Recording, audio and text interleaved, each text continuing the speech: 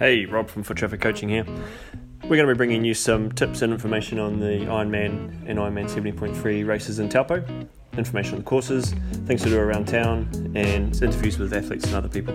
So, hopefully you will pick up some information that might help you in your training and racing for these great events. So stick around, listen in.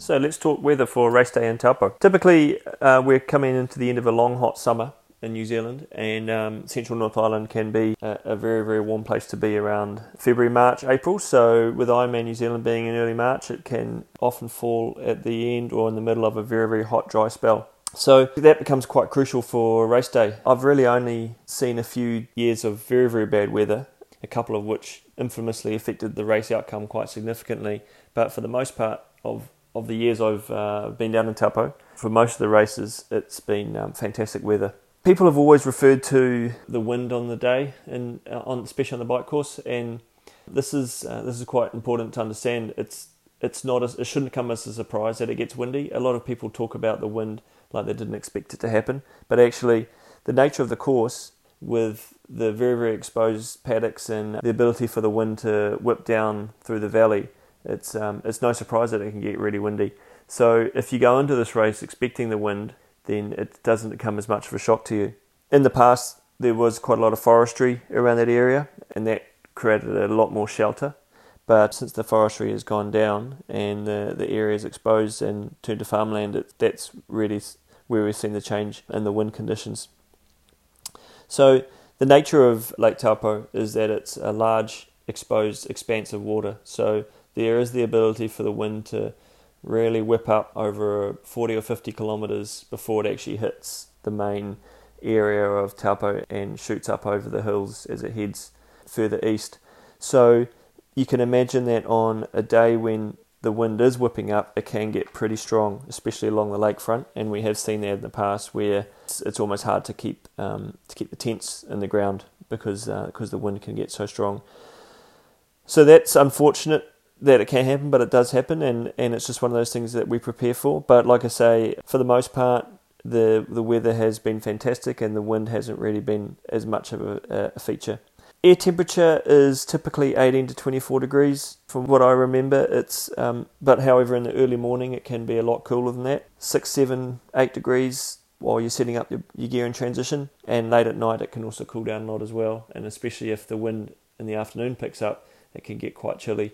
Something to really keep in mind is that when you are setting your gear up in the morning, that if you don't have some warm clothes with you, you can get quite cold, and that can actually set up a chain of events which can make for your whole day to be a little bit uncomfortable if you're using a lot of energy to try and stay warm. If you're just keeping exposed to that colder air, it can make things a lot more stressful for you. And also we find that the air temperature is cooler than the water temperature, so you might almost expect there to be a bit of a shock as you walk into the water on race morning if it has been a bit cooler in the air. But it's so pleasant when you actually step into the water and you suddenly realise that it's not so bad at all, and that's kind of the first point that the nerves really start falling away, because you know that you're actually in for a really nice, enjoyable experience. The water is usually pretty flat in the morning as well. Like I say, in the past there have been a couple of situations where the wind has come up. It's just come from a direction that's caused the water to really chop up, and that's affected the race significantly. But again, that's only happened a couple of times, and for the most part, you walk down to the water's edge and it's just dead flat, like a swimming pool. It's beautiful. If we talk about the bike course and how the weather can play a part there, because the bike course travels in an arc from a southwesterly to a northwesterly direction, you often find that it feels like you're always getting a crosswind or a headwind, just because of the shape of the road, the shape of the direction the road travels in. But for the first part of the bike course, you generally find that you have a tailwind, which shifts across to a crosswind as you reach Reparoa, and then on your return, you get the opposite. You get the crosswind coming out of Reparoa, which turns into a headwind as you come back towards Taupo.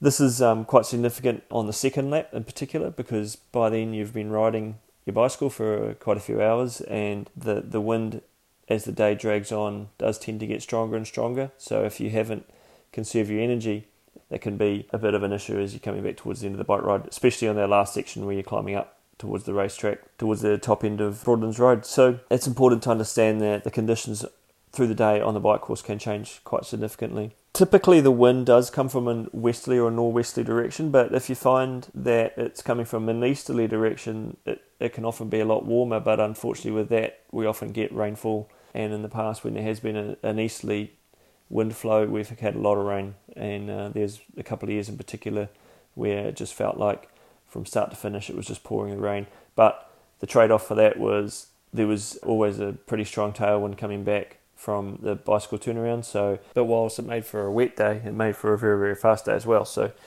there was a bit of a trade-off there. As you come off the bike and you're hitting the run, you're really coming into it at the heat of the day, early, mid to late afternoon. It can get very, very warm. Ironically, there may have been a bit of wind out on the bike course.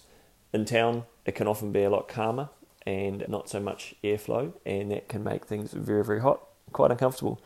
So it's important to go into it knowing that it is probably going to get quite warm, and as long as you have strategies in place around hydration and appropriate clothing, plenty of sunblock, then it's just a matter of getting through and dealing with the conditions. Temperature-wise, we generally tend to find it sits around 18 to 24 degrees, but some sections of the course it can get a lot hotter than that, up in the close to 30 even, especially out around the Rainbow Point area. For some reason it just really feels like it's a lot warmer out that part of the course.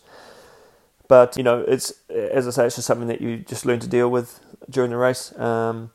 It certainly makes for a much more enjoyable experience than if it was very, very cold. So lap it up, make the most of it. Obviously we can't predict what's going to happen on race day for the weather, but hopefully this does allow you to go into the event with a little bit of knowledge of what you may expect, and just prepare yourself and your equipment for those conditions. But prepare for anything and hope for the best, and hopefully on race day I will see you in the nicest, most favourable conditions I've ever seen in Taupo. Anyway, good luck.